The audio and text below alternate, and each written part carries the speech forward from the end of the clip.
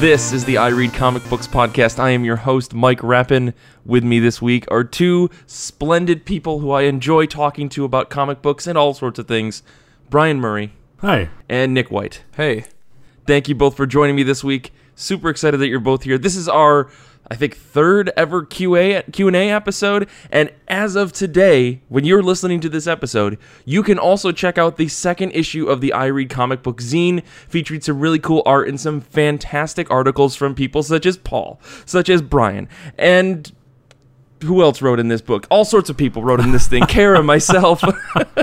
Xander. Even Xander wrote something. That's like the coolest thing. Xander went really deep into Miss Marvel. He had a whole backlog, and he wrote an entire article about his experience in reading something around 2 years of Miss Marvel. So if you get a chance, go to ircbpodcast.com/zine, and that'll automatically redirect you to the PDF for this upcoming, or for the zine that's out today. And if you want to buy a physical copy, you can go to store.ircbpodcast.com, and you can buy a copy for $5, and I'll mail it to you and write something fun inside of it, maybe send you some extra stickers and things like that. Anything that I kind of just have hanging around my house, I'll put in an envelope and I'll mail it to you. So I don't know if that's a warning or if that's like a threat, but you know, you'll get something along with this zine. So go buy one. It's really, really good. Like, I'm really proud of what we did with this issue. But we're here to talk about comic books today, outside of my ramblings. So how have you guys been? How have comic books been? Let's start with you, Brian. I've been good. Comics have been good. I haven't done a whole lot of reading in the past few weeks. Well, that's not true, actually. I haven't read any of my new single issues, but I recently got a Kindle Fire, so reading comics is actually, like, doable for digital now. Mm-hmm. So I promptly read all of DC's Injustice Gods Among Us. Oh, okay. That's a lot. Yeah, that is a lot. There's Did a you lot read, of like, that. Did you read all the issues, or just like the first season, or however they do that? I read all 5 years of it. Oh my god. That's so much. It was a lot. It kind of goes fast, though. It's not like... It's the kind of book that you can read without paying too much attention to. Gotcha. But I also managed to read Infinity Wars #1, which you might remember was my pick from the last time I was on the show. So far, cautiously optimistic. They're not wasting time getting into it. Like, they're kicking off the conflict in issue 1 instead of having, like, you know, the typical event thing of like 2 or 3 issues of like it's building, what's gonna happen. They're just like leaping directly into it. That's exciting. Yeah, to the point where there's a new character, Requiem. In this event has this new character, Requiem, who was kind of a mysterious character in the Infinity Wars 0 or Infinity Wars Prime or whatever the hell that intro prequel issue was. Mm-hmm. But they reveal that character's identity at the end of issue 1, which is cool because you'd kind of expect that, like, you know, they'd clash with Requiem for 5 or 6 issues, and then in issue 7 they'd finally reveal who it is, and then in issue 8 they'd wrap up the event. Right. But they're not doing that. They're just kind of getting right to the meat in this event. And the story of Loki and the Librarian at the edge of the universe has continued as well. Mm-hmm. They recently found another Loki from another multiverse who has all of the Infinity Stones and Mjolnir.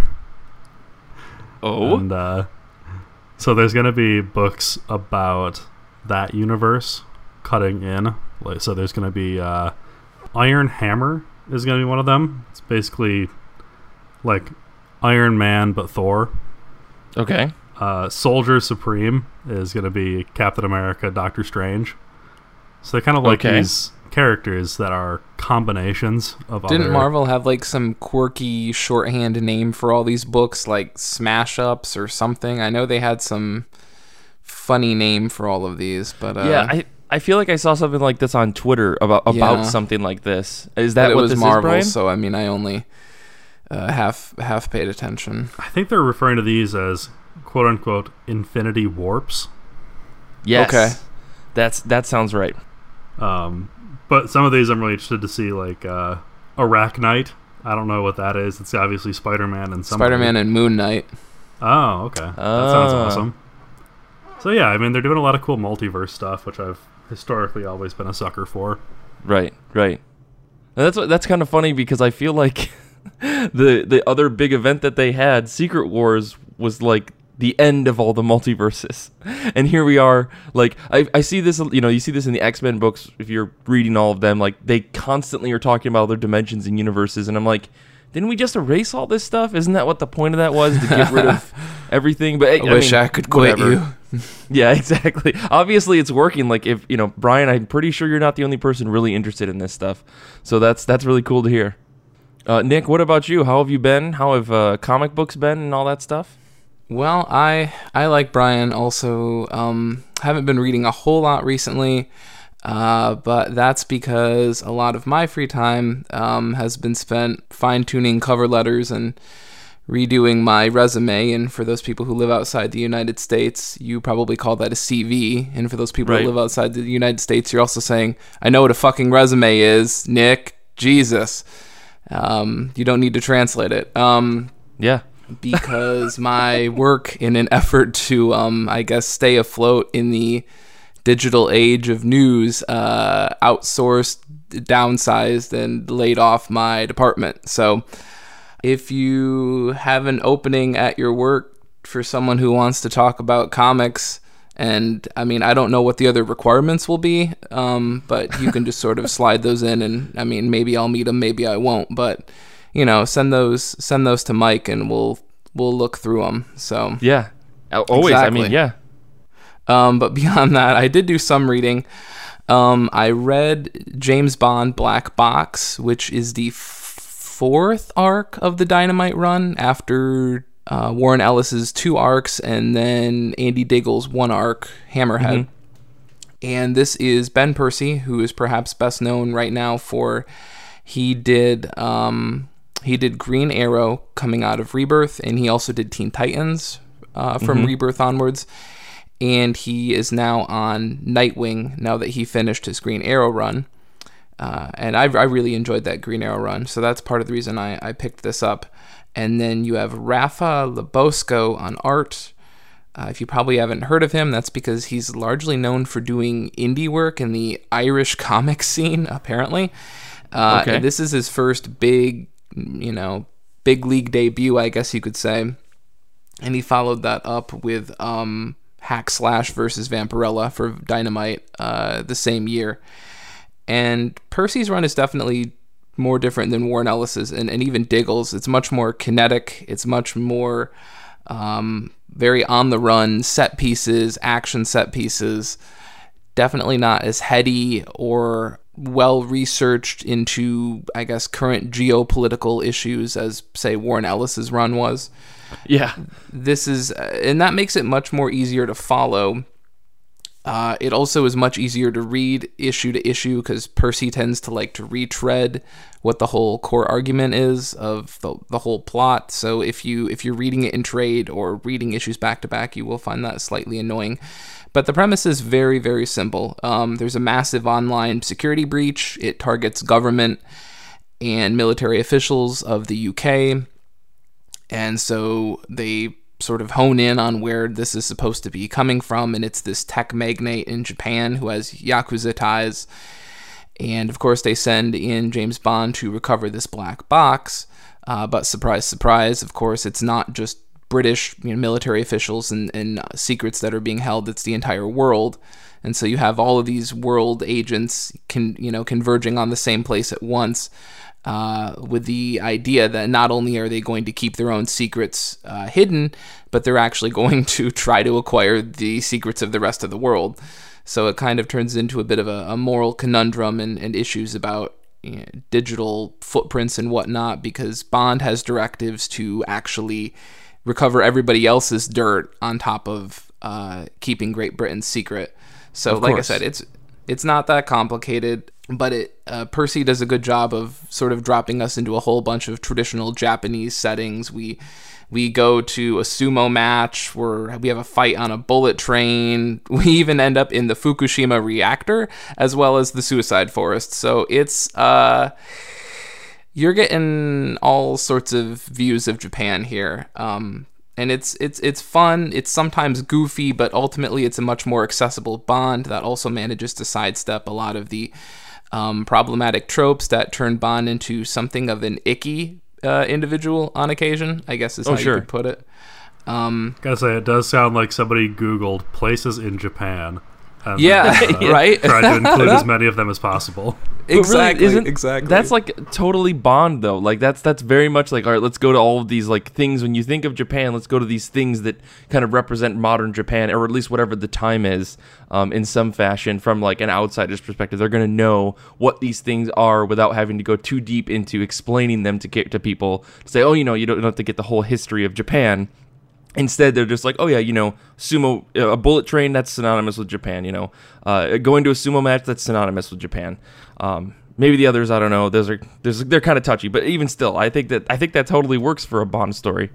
Yeah. No, they have a really creepy game of cat and mouse that takes place in the Suicide Forest. So it's a scary place for a sort of scary scenario. So it works. Mm-hmm.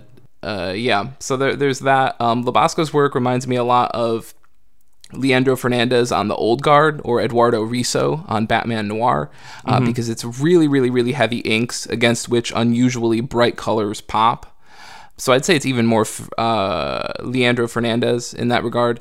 I guess it makes sense that I heard that some of his professional work before this was inking, because I honestly think he's actually a better inker than he is a penciler, which is kind of weird, but I think it's true. And I mean, other than that, like it's a traditional Bond villain. I mean, when your Bond villain runs his operation out of a hidden Yakuza casino, and he has a giant, huge aquarium that obviously has sharks, of course, right? Of course, sharks. And he loses his eyesight, so he gets like a sort of Cyclops-looking visor that hooks him into augmented reality. I mean, cool. This is all very on brand. Yeah, right. It is, and it's so different from like I said, from even Ellis and Diggle. So it's interesting to see the freedom that Dynamite is affording Percy. Even though what is interesting is like the characters like Moneypenny and 007's boss, who I can't remember what his official. I think it's just M, right? Yeah. Like they're all following the aesthetic guidelines of Ellis's original run. So I read that, and then the other thing I want to just briefly cover is I did read Alien Dust to Dust #2. We have Gabriel Hardman writing and penciling, Rain Barreto on colors. It's the second issue of an Aliens mini, so that you know what that means. It's time for the alien to disappear for a little bit. Let the humans prove that they can pretty much ruin themselves on their own. Thank you very much. We don't need extraterrestrials. We can do just fine. And we got this.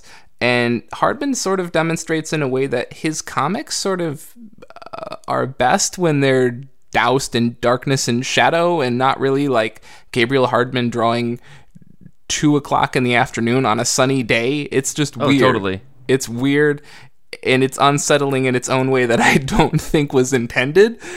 Beyond that, Hardman actually plays a little bit with some canon here. We get some canon elements of Alien to the Third Power, if you want to call it that. Nick, it's Alien 3. No, it's not. Look it up. It's Alien to the Third Power. They made that stupid design choice. I'm going to make them live with it, okay?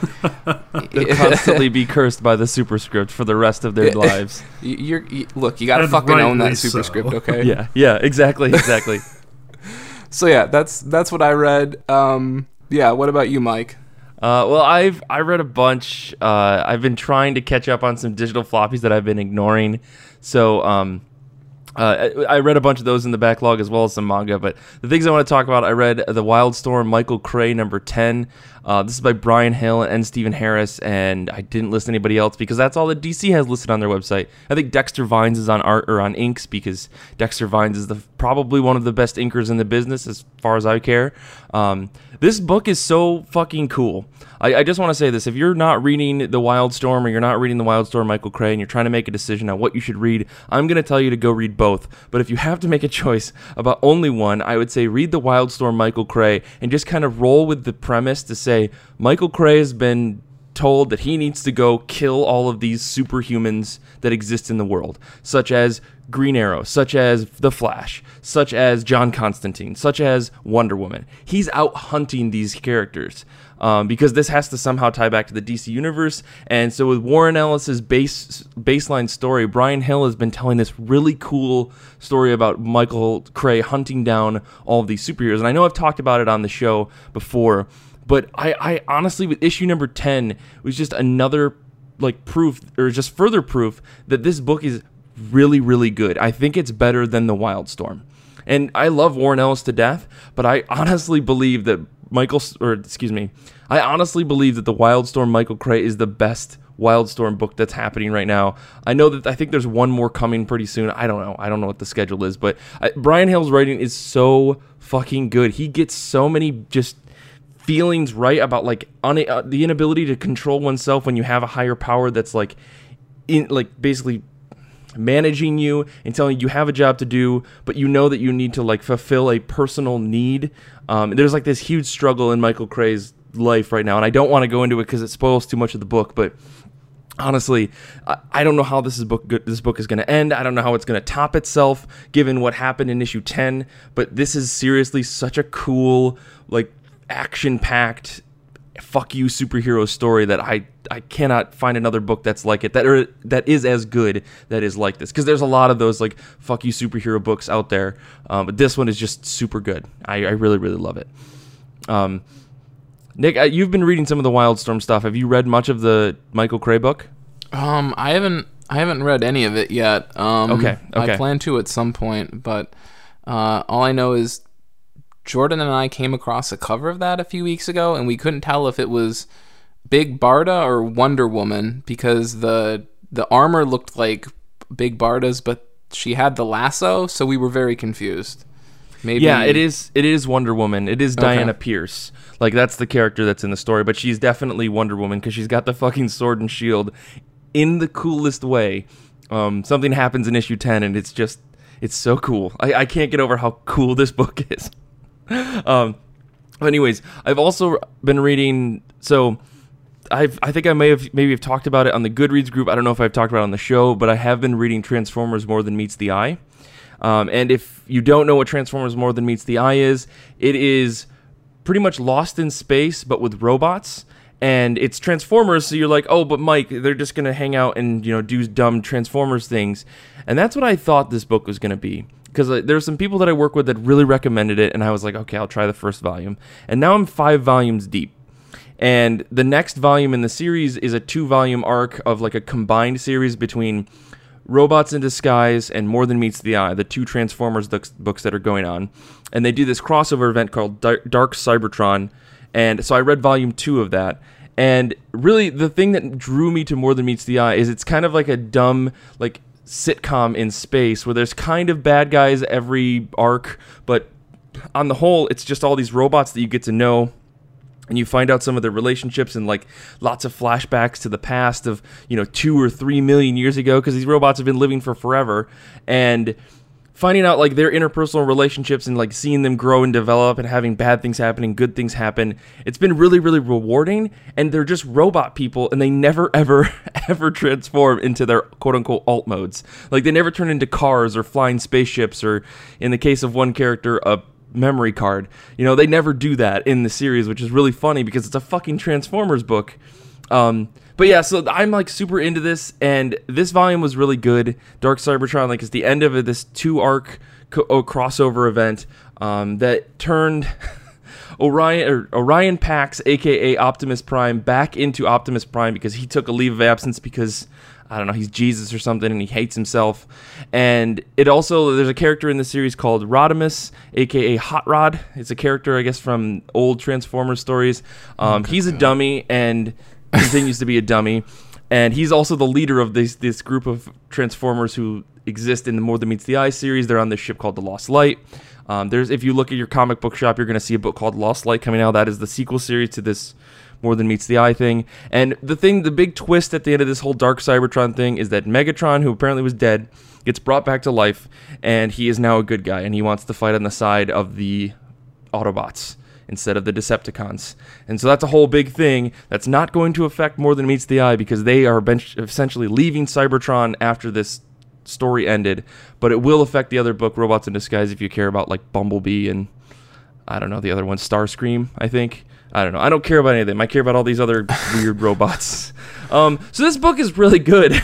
I don't know how to properly describe it. It is a lot about just gay robots. That's how people have described it to me. Because all of the robots are like him characters, but some of them are kind of in love with each other, and that's like a big draw for a lot of the folks that have pitched this book to me. So I'm really enjoying it, and I was really glad to get through this volume because the first volume of Dark Cybertron like definitely took a long time to get through, and it was hard to read.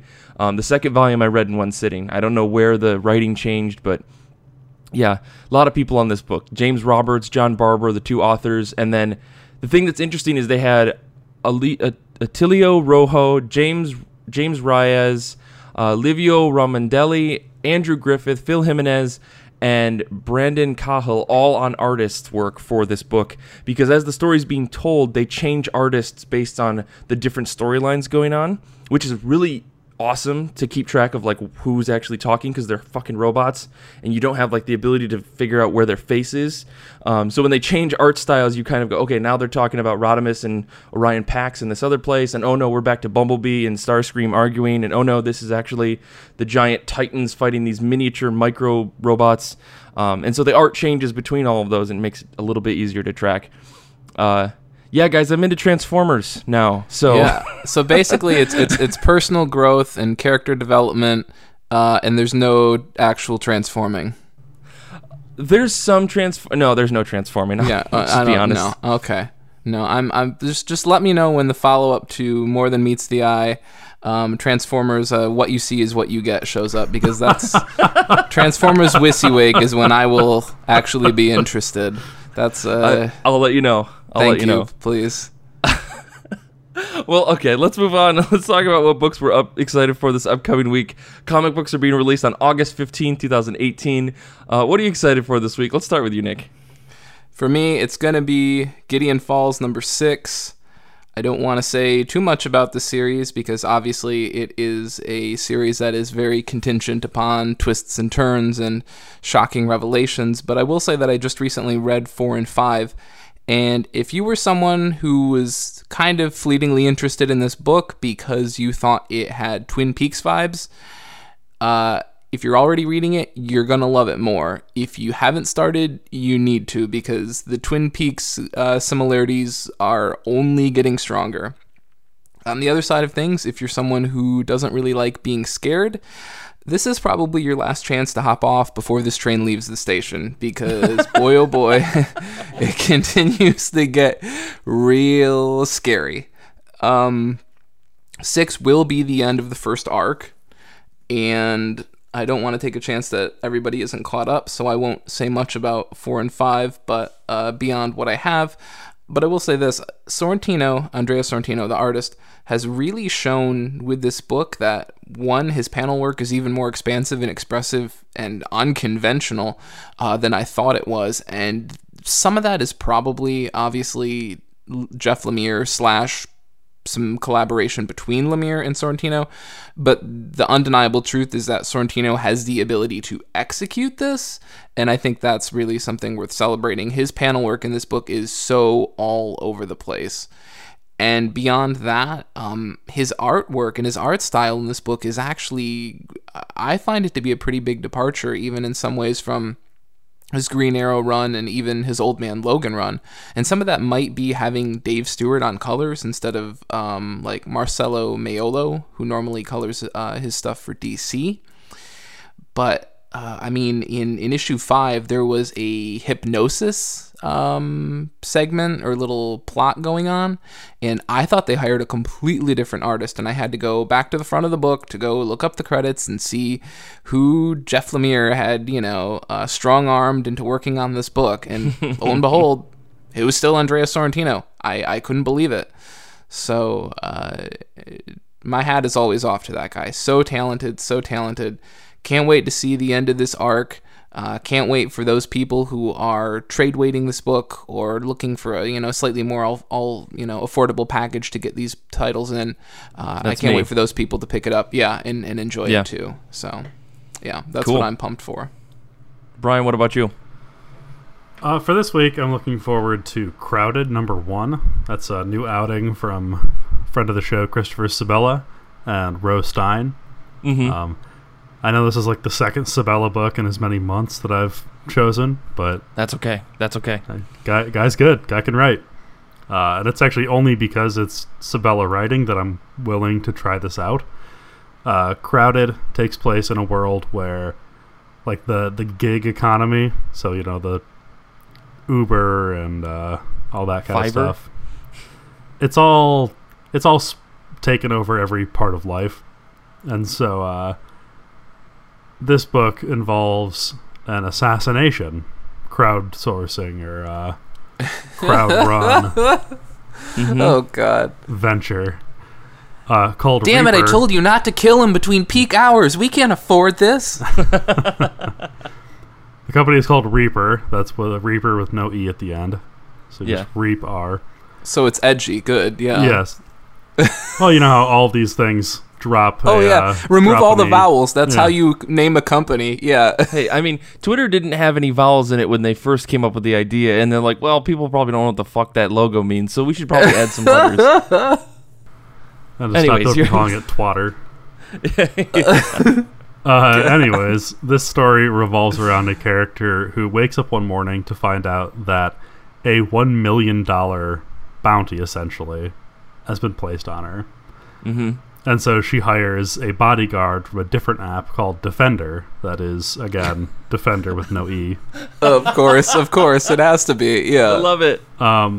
This premise is goofy as all hell, and I would assume it would be very stupid. But I know that Sabella is a great writer, and the art looks really interesting. It's I'd call it's charming. It's got this vaguely cartoonish look to it. It's I'm struggling for how to describe it because I'm not good at describing art. I mean, I think cartoony is a good example or a good descriptor of it. Like, everything is kind of exaggerated for these characters, and I don't think that's bad. But it does look cartoony. Certainly in a way. not. No, I already like the art, but it's gonna be a trip. It could be bad. Like I said, I would assume it was going to be if it didn't have the pedigree that it has, but definitely gonna give it a shot come Wednesday. Or, 3 weeks from Wednesday when I finally pick up my comic books. Right. That's on me. What about you, Mike? For me this week, I'm excited about The Weatherman #3. This is Jody Lee Hupp and Nathan Fox. This book continues to be so fast-paced, it's almost hard to stop reading it. It's like you almost have to go back and read it again because so much happens in such a quick succession in this series. It's very, very good. For those of you who don't know what The Weatherman is, the story for #1 is it opens on a character who is the weatherman for Mars, and he's talking to you. Basically, is this kind of shithead dude who does the weather on a news station. Some huge tragedy happened that killed everyone on Earth. And we reveal in issue #1, spoilers, that it was the weatherman, but he has no recollection of doing this. In fact, he has no recollection of anything before 6 or 7 years ago. So, or maybe it's shorter than that, maybe a few years ago. Nonetheless, the story is this very fast-paced, whodunit kind of. There's a lot of pieces that are factoring into it about. Did the weatherman do this? Was he brainwashed? Did he work for a military institution? Meanwhile, other military institutions and all these other things are trying to capture him and capture other people. There's a lot of players in the game, and a lot of things happen. And really, I strapped myself in after issue 1 because the reveal of not just what I said, but everything else that's going on around the story is so cool that I was like, I don't know if I can get out of this chair. I really need to see how this keeps going. And it's like Nathan Fox's art in this book is so insane, and it's kinetic and very high action, and it feels like every panel has a lot of energy in it, and I'm loving it. And it's like not even just the interiors, but the covers by themselves are enough for me to like sit and stare and feel like I'm gone on some sort of mushroom or acid trip. Like they're these bright, vibrant colors. I highly suggest you go look up the cover to Weatherman #1 or Weatherman #2 or 3. They're just these bright neon color things that just hit you and like send a wave of something over your mind that you're not sure what happened. It's really, really good. Oh, go ahead, Brian. Just as a warning, there is a graphic depiction of a dog's head blowing up at the end of the first issue. So Yes. Be on guard for that. It caught me by surprise. It really turned my stomach. So same here. I don't know. Yeah, and I don't want people to be surprised by that. Yeah. Okay, that's probably something. Yeah. But nonetheless, I'm really enjoying this book, at least in the first 2 issues, so I'm excited to see where number 3 goes. If anything, I'll see it through the arc, regardless of how I feel about the next few issues, because I'm really digging the amount of world building that they're doing as well. Like it seems like Jody Leop and Nathan Fox are putting a lot of time and effort into this series, not just creating it, but trying to build more around it. Like they have Spotify playlists and all this extra fun stuff in the back of each of the issues. So yeah, if you haven't checked this out, I highly recommend it. I think it's a pretty cool book.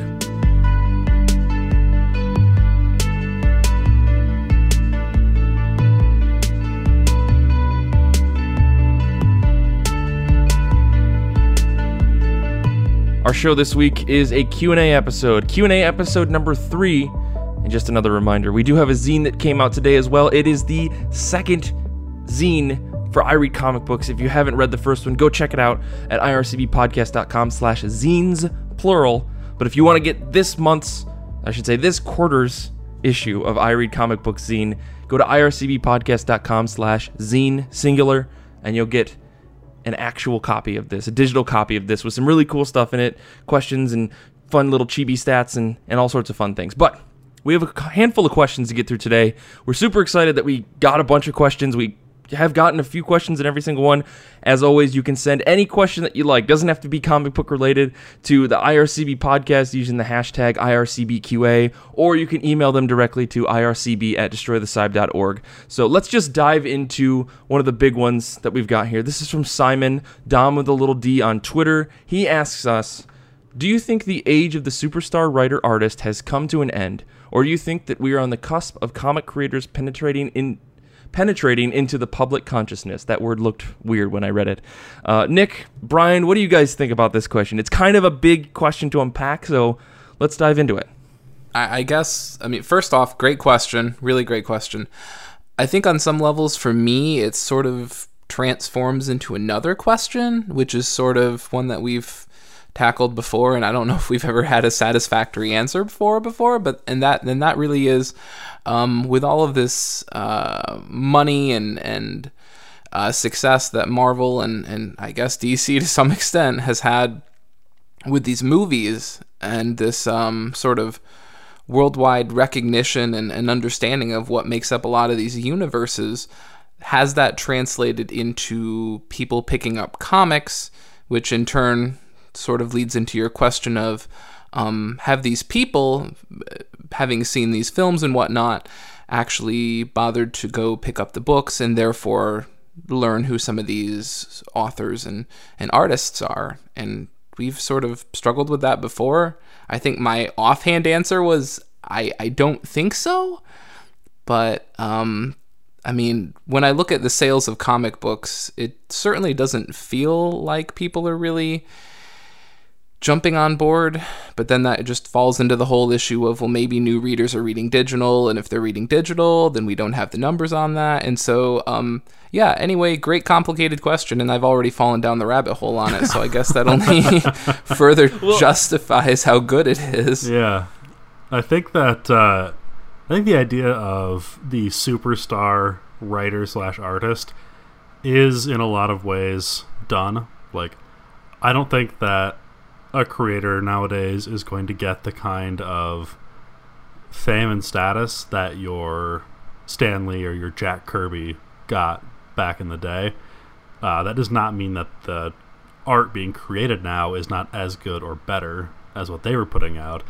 But I think that in the age of the internet, it is a lot more possible for people to become, I guess you could call it small scale famous, as opposed to what Simon phrased as a superstar. So I think that we're going to see a lot more comic creators becoming famous in the realm of people who read comics. But I do think that the age of a writer or an artist for a comic book being a household name, I think that's over. Gotcha. Yeah, I mean, I think that I'm trying to figure out where the line is between like what is considered like a superstar and what's considered successful. And, like, I think that there are a lot of comic creators that are, like, very successful, but are they superstars to the level of Rob Liefeld being in a Levi's commercial? I don't think so. Right. I do think on the flip side that we are seeing a push for the mainstream world, and I don't mean to, like, say that there's this big fucking line between mainstream world and comics, because it isn't, because it's all blended together to a certain extent. But one thing that I've noticed when I talk to folks and they find out that I read comic books, because I always find a way to bring it up no matter what conversation I'm having with somebody, I always find a way to say, oh yeah, well I work for a comic book website and I also read a shitload of comic books, and I also have a podcast. And have you heard my podcast? Please leave. And also, please don't leave, please. Yeah, come on. Yeah. And I mean, and I always, play it down. It's like, oh no, I have this thing. It's just something that I do.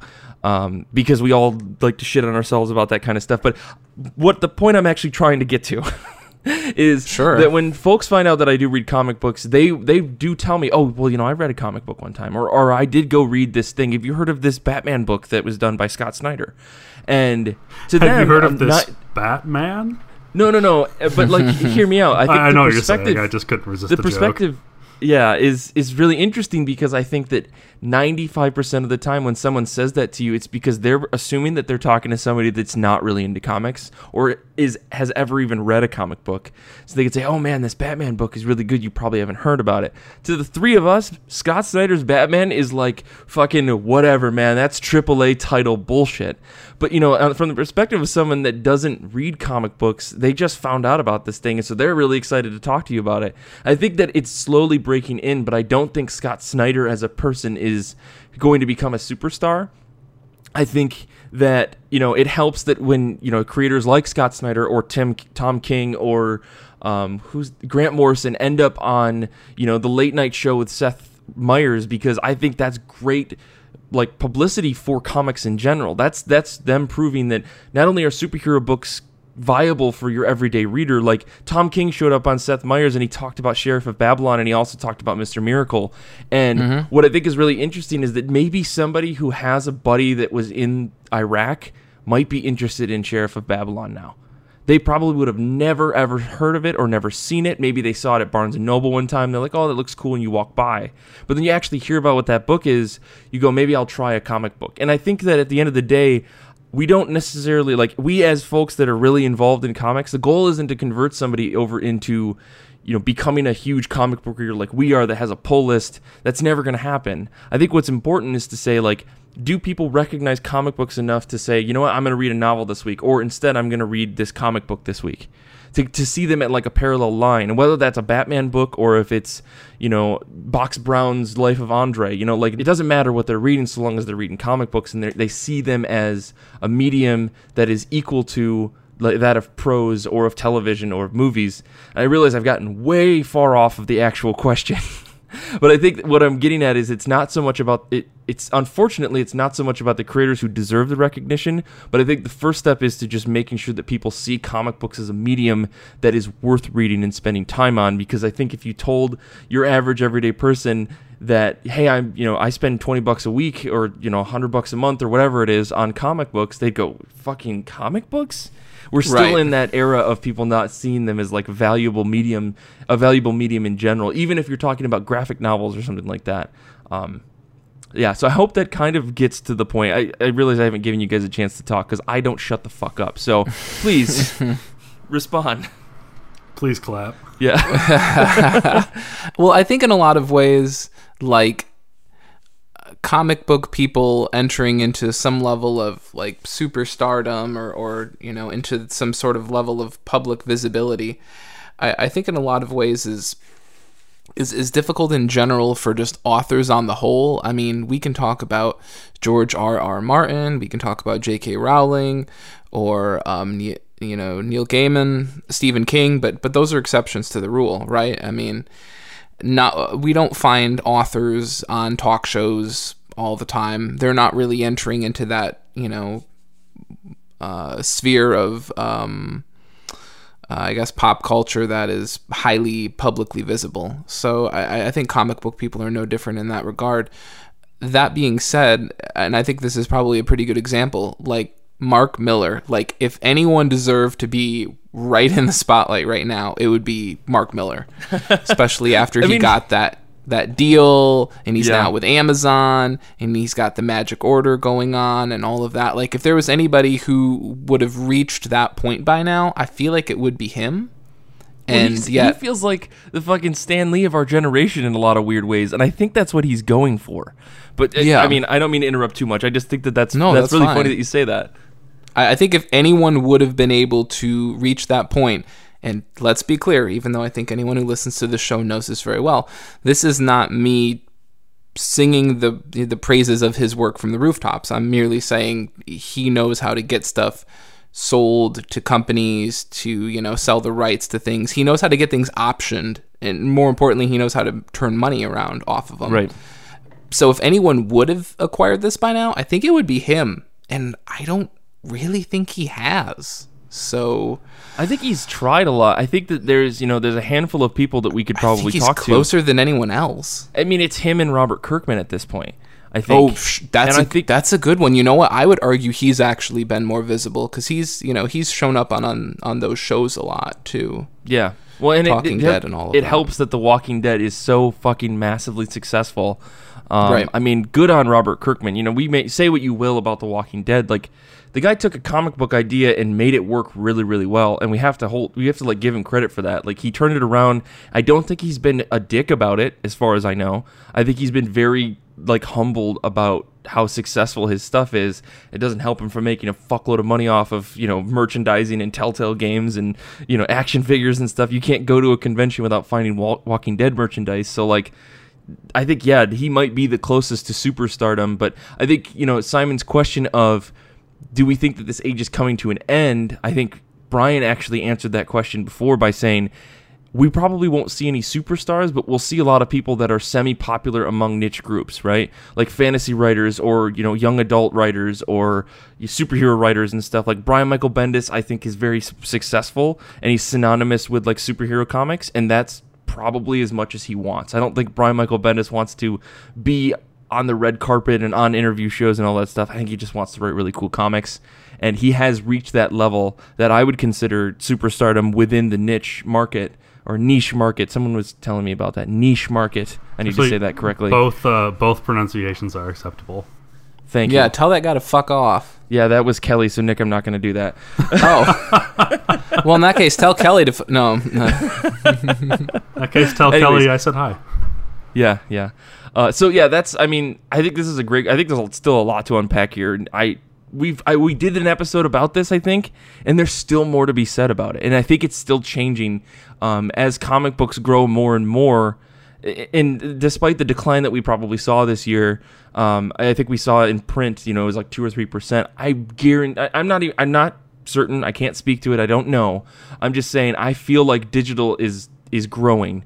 And is making up that print loss, but nonetheless, comic books are growing in general because people that are buying digital are still definitely buying print. I'm one of those people that's still buying tons of graphic novels and stuff, and I'm also buying digital. So I think as the market grows, we'll see how it evolves, but I don't know. We'll have to come back to this year after year. Yeah, and I'll just quickly insert this here. I don't know if Simon was sort of getting at are we out of that era where Grant Morrison and Jim Lee are these huge lauded individuals within the industry, and no one else comes close, and they're the best at their job, and no one is even comparable or whatever. I feel like we're past that. I feel like there isn't someone who like rolls into the room and they're like, you know, blah blah blah, look at me, I'm the best at what I do and whatnot. I feel like that sort of ego is gone now, just because there are so many different artists doing so many different things now. It's like, you know, Jim Lee style doesn't have that. Again, speaking for myself, Jim Lee style doesn't have that sort of hook or appeal that I think it used to. Yeah, I don't think there's people are going to be mad. Well, I don't think that there is a singular person or handful of people like that anymore. Like, we can call out Scott Snyder, we can call out Tom King, we can call out, you know, Kieran Gillen, you know, Warren Ellis, folks like that. But I don't think any of them want to be in the spotlight. I think they just want to make their shit. The end. Right. You know? Yeah. Yeah, so totally. Final thoughts on that, Brian? I realize we've been just yelling.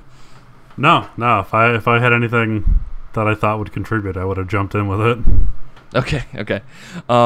So we got another question here. For, Brian. Yeah, we've got a couple other questions here. So this is kind of a meta question I want to go into that I'm really excited to hear the answers for it. I wish I could ask everyone on the show. What do you like the most about podcasting? Oh boy. I'm not going to talk. I want to hear what you guys think. I will eventually talk. Let's be honest here. The illusion that someone is paying attention? I don't know. Oh, okay. I don't know if it's the illusion. I think it's the fact that someone has to.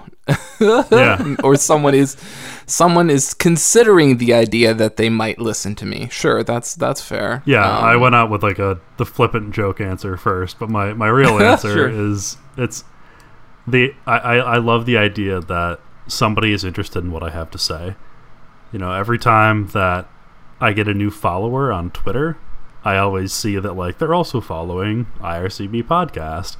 So I'm like, oh, cool. So this person like heard what I said and it resonated enough with them that they're like, cool, I want to see what else he has to say. And so I love that idea of being able to kind of reach out into the world and metaphorically touch someone. Metaphorically, yeah. What about you, Nick? I mean, I think on some level, I just find it so funny that, like, you know, you and I had these sorts of discussions for so long there, and then we were like, you know what, let's just see if someone else wants to actually hear this discussion. And it's just been interesting to find that there's an audience for that. And like Brian said, I just love getting feedback and hearing what people think about things, or hearing what episodes really clicked with people, or finding out that someone really enjoyed a book that I liked, or finding people that seem to share similar tastes in reading, and so you can recommend things back and forth. And there's just something really, I guess, enriching about that, especially for me. So the feedback is definitely great. Anytime that I get any like a mention on Twitter, or if somebody like sends an email talking about like, oh, I really enjoyed the show this week, that is like a warm feeling inside that lasts all day. Yeah, totally. I've loved podcasting since podcasting was kind of a thing. It's something that I've been trying to do on and off for a really long time. And honestly, I've said this a million times on the show, on like the annuals and stuff, this is the longest running thing I think I've ever done, right? Like consistently. Like you have projects or you have things that you have in your life that I've had that for a long time. Or I own this thing, or I've done this thing, like played soccer or whatever your interests are. Outside of actually physically buying comic books, like this is the longest creative thing that I've done.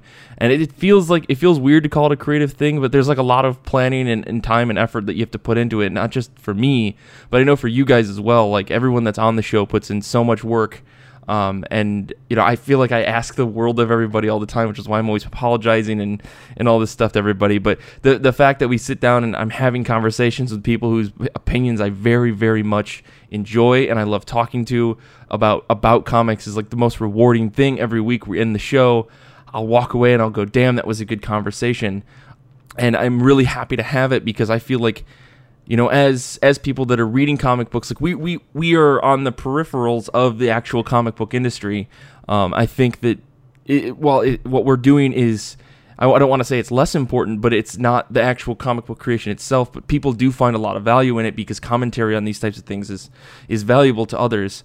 And so to be involved in that and to get all that feedback from folks is great. But the act of this, like Nick said, was kind of like, we have these conversations all the time. Maybe we should record them, which is kind of like a selfish thing. But you know, at the end of the day, it's worked out because people are involved. People actually wanted to be on this show. When I asked them, hey, would you be interested in being a host? That's the most nerve-wracking question I can ask anybody. You know, when we were putting together the crew that was more than just me and Nick, and then eventually me and Paul and Nick, and I should say Xander was there from the beginning because he's a fucking godsend human being. You know, like it's massively. It makes me feel great that there are people that actually want to have conversations about comics every week with us. And I always this is why I love having guests on, because it feels super rewarding to know that they were willing to come on the show. Like that it's super rewarding. I think that's the answer. That's what I like the most about podcasting is like we're doing something every week and it feels like it has meaning. It's not just us talking into microphones like idiots. We're putting together something that's actually like valuable. Not like to us, and then it also happens to be valuable to other people. Yeah, that's my big long thought about it. I don't know. Any other thoughts on that before we could move on to another question? No, I think you summed it up really well. I think on a basic level, like so much of it for me is that, as you were saying, we come away from these dialogues and discussions and conversations, and we have so much fun, and we come away learning about new books or having a new appreciation for something. And it's just, sometimes I sort of sit there and I wonder, like, you know, I'm sure there are people out there who maybe buy all their books digitally, or they just don't live near a shop or something like that. And I'm sure those people want to interact and engage and pick other people's minds and have these discussions with people. And so I'm just really glad that, you know, we're putting something out there that people enjoy, and, you know, maybe certain people that are finding themselves in these situations where they really want to interact and engage, but like I said, either they don't live near a shop or maybe they don't like that shop. You know, it's great that we can put something out there amongst other shows that are obviously, you know, doing, you know, similar things too. Just think of us as like the online version of those enthusiastic nerds at the comic shop. Yeah, and we're not going to be shitheads to you about the books that you like. Yeah, for the we're most not part. like crappy gatekeepers.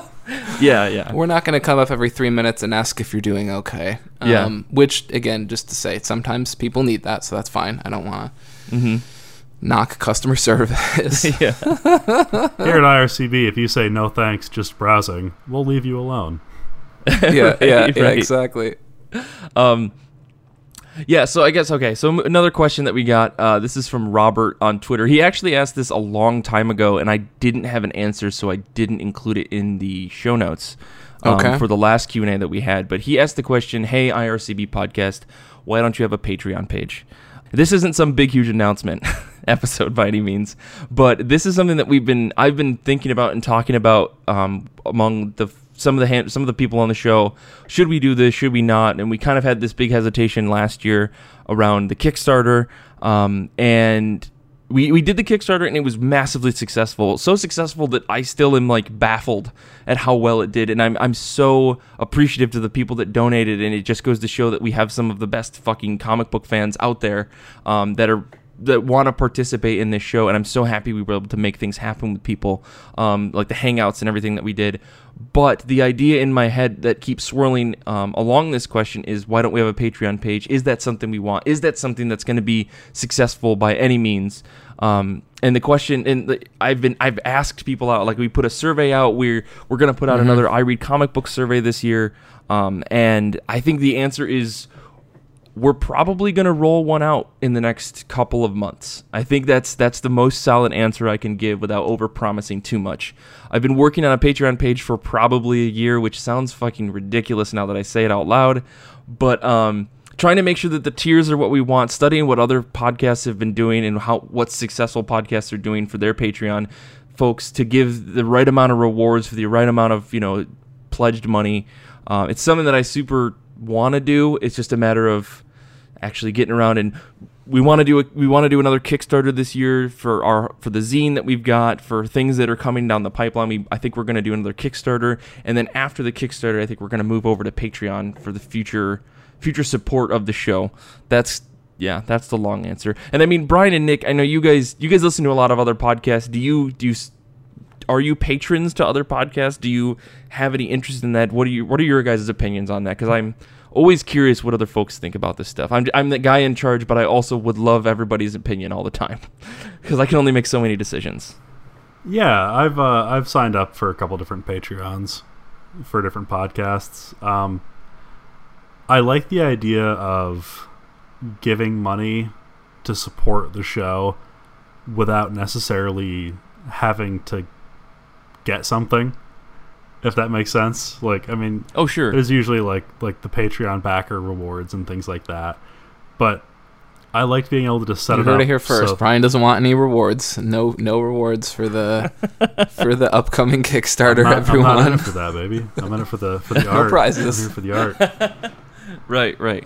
Yeah, just the idea that I can just like set it up, and then on the 3rd of every month, $5 just goes from my account to the Patreon. I don't have to think about it. Because that's a big part. Like with a lot of Kickstarters, I look at them, and the barrier for entry is usually a little bit higher on a Kickstarter. So a lot of times it's like, I don't have $20 to pitch in right now. But with Patreon, you know, I can plan it in the budget and work around it really easily. Right. So it's a very long-winded answer of saying, yes, I have done Patreon for I mean, podcasts. No, I think that justification totally makes sense. And it's funny because I feel like when we put out the I Read Comic Book survey a year or two ago, a lot of people were saying, I don't necessarily have a monthly budget that I can subscribe, but I can do a one-time thing. Right. And I thought that was really interesting because I wholeheartedly believe the opposite. But that being said, given the small Twitter survey that we did, it's, you know, I think we had like 40 or 50 people answer the survey. You know, it looks like the things have reversed. I think Patreon is becoming more and more of a supported platform for that kind of stuff. But Nick, I'll let you answer as well.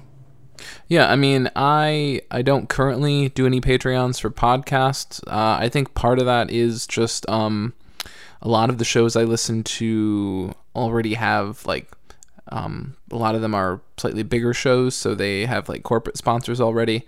Oh, sure. So they don't have that sort of financial structure underpinning them.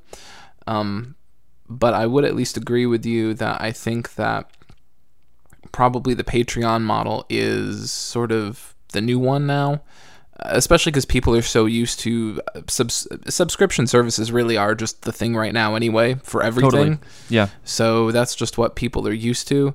And I think in terms of arranging and setting up something like that, I think it's so much easier to have a Patreon structure than a Kickstarter structure, because that, of course, is like, that just seems like monumentally so much more work. Because you always have to arrange it around something, and you have to, you know, set up tiers and as Brian was lamenting, you know, figure out rewards and then figure out what's fair at what level. And I'm sure no one's going to be surprised by this, but if any of you out there haven't tried setting up a Kickstarter, it's a lot of work. Oh yeah, it's a ton of work. Yeah. So I can totally see why people are more receptive to that, and why we're looking at that model now as well. Yeah. Yeah. I mean, setting up a Kickstarter is, I'm already in the throes of the current Kickstarter planning, and we probably aren't going to launch it until, I want to say, October or so. Don't hold a gun to my head about that. I think it kind of depends on a handful of factors. I need to do some more tallying of costs and things like that, but nonetheless, like, it's a lot of planning. I love Patreon. I love being able to support creators. Like, I support like the Glass Cannon podcast is one of my favorite podcasts. Pathfinder tabletop gaming podcast. It's really, really good. And they're wildly successful with that. And I think that that's like a really good model for podcasts as well as YouTube creators, for folks that are running into issues with monetization on YouTube in general, especially if they're smaller. And you want to help them out, like using a Patreon to say, here's $1 a month from me. That makes me feel really good that I'm able to contribute and help, even if I'm not getting any reward. Like, I think to Brian's point, my thought is, you're creating content that I realize takes a lot of time, and I want to somehow support you in that. Even a $1 support of a podcast or YouTube or just an artist is super helpful, especially when you've got, if you have 100 or 200 people, $200 a month can go a long way, especially if you're creating something that you're giving out for free. I think something like JL8, that Yale Stewart webcomic, or Natasha Alderisi, who does Heathen, she also puts out a bunch of work for free on her Patreon. If you're a subscriber, she just gives you a bunch of stuff. Like, she did a whole dinosaur comic that you got for being like a $1 or $2 subscriber. And you could have gotten that for 1 month. You could have gotten that for 2 years worth of contribution. But she's giving that out for free, and then she gave it out to just everybody for free. But like, if you were a subscriber, it's like, that your dollar went to creating that in a weird, like, roundabout way of doing things. I think that's super great. I love the idea of Patreon. I can't stress that enough, because I just want to help people create their cool shit. Because I'm not creating, art or whatever. Like, we're creating this podcast, and I realize that takes time and effort, but I also want to be able to support folks that are creating other things that I maybe can't create or don't have the ability to create or time to create, and I really enjoy and want to consume, I guess. So, yeah, long-winded answer. We're trying, Robert. I'm working on it, I promise. So let's see, last question here. We've got a couple to pick from. Does Xander actually have any magical powers? That's the question that we'll end this on. Brian and Nick, we've all known Xander for quite a while, not just from this podcast, but before. In your time of knowing Xander, what magical powers have you witnessed from him? Because I know he has a huge array of them. Probably his ability to simultaneously laugh at what you've said and also silently despise whatever ideas you've presented in front of him. God, Nick. I think it would be that. I think that's specific to you, though, Nick. That might just be specific to you. Xander's got a good game face. Like, I'll say that. Oh, but you paint Xander to be so mean-spirited. He absolutely is not. No, Xander is the most wholesome person in the entire not world. mean-spirited. He won't tell you, right then and there that he thinks whatever you're sharing with him is something he's not really a fan of. Oh, okay. I see what you're saying. Yeah. What about you, Brian? He's a magician in the kitchen. I'll tell you that much. Oh, this is true. We went over and hung out at his place a couple weekends ago. He made pasta sauce, made the sauce himself, did all the... he spent like 5 hours in the kitchen. Like, not slaving over a hot stove, necessarily, but he put in all the work to make homemade pasta sauce for us. That's so cool. Yeah. That's No, I know Xander likes to cook. I always thought that's really cool. Like, the dude loves being in the kitchen, I think. When he's not slaving over editing this show, he's in the kitchen, I think. Yeah, no, I remember back food. in high school, like, he'd be like, I can't hang out this weekend. And I'm like, okay, why? Explain yourself. And he'd be like, Chinese New Year, gonna be cooking. And I'd be like, cooking all day? And he'd be like, yep, all day. I'm like, okay, guess I'll just play Mario Tennis by myself. Like See, but normal. It's paid off because Xander makes really good food in general. Doesn't matter what it is. The guy makes good food. I mean, the magical powers I've seen Xander, I've witnessed at least, or I've heard legend of, is, Xander can fly. He absolutely can. He has the ability to magically go from place to place. Whether that's, maybe it's flying, maybe it's teleportation, I don't know. He can charge a cell phone from 20 to 100% in under 2 minutes. Yeah, I've heard that as well. Using his mind. I know that his one super weakness is, I hate to say it on the show, but I got it, because if we're going to talk about the greatness of Xander, we must talk about his weakness. Sure. I know that it's sugary food. Doesn't matter what it is. Xander's a sucker for a good cake or pie. I don't know which one he prefers the most, but I know that one time I got him a cake and it almost killed him. I'll just say that. It's not. This isn't like some weird roundabout diabetes thing. One time we bought Xander a birthday cake, and he almost died. I don't know if it was from his weakness to sugary foods or the fact that he was embarrassed, but we got him a birthday cake and he almost died. Yeah, it's become a running joke that nobody knows when Xander's birthday is. And yet we figure it out every year. Like at this point, it's on my calendar. I know when his birthday is. But we still every year we host a LAN party that just so happens to coincide with Xander's birthday, but is certainly not a birthday party in any way, shape, or form. Yep. There's a cake, but it's, again, an unrelated cake, one that has nothing to do with Xander. Purely coincidental, yeah. Yeah.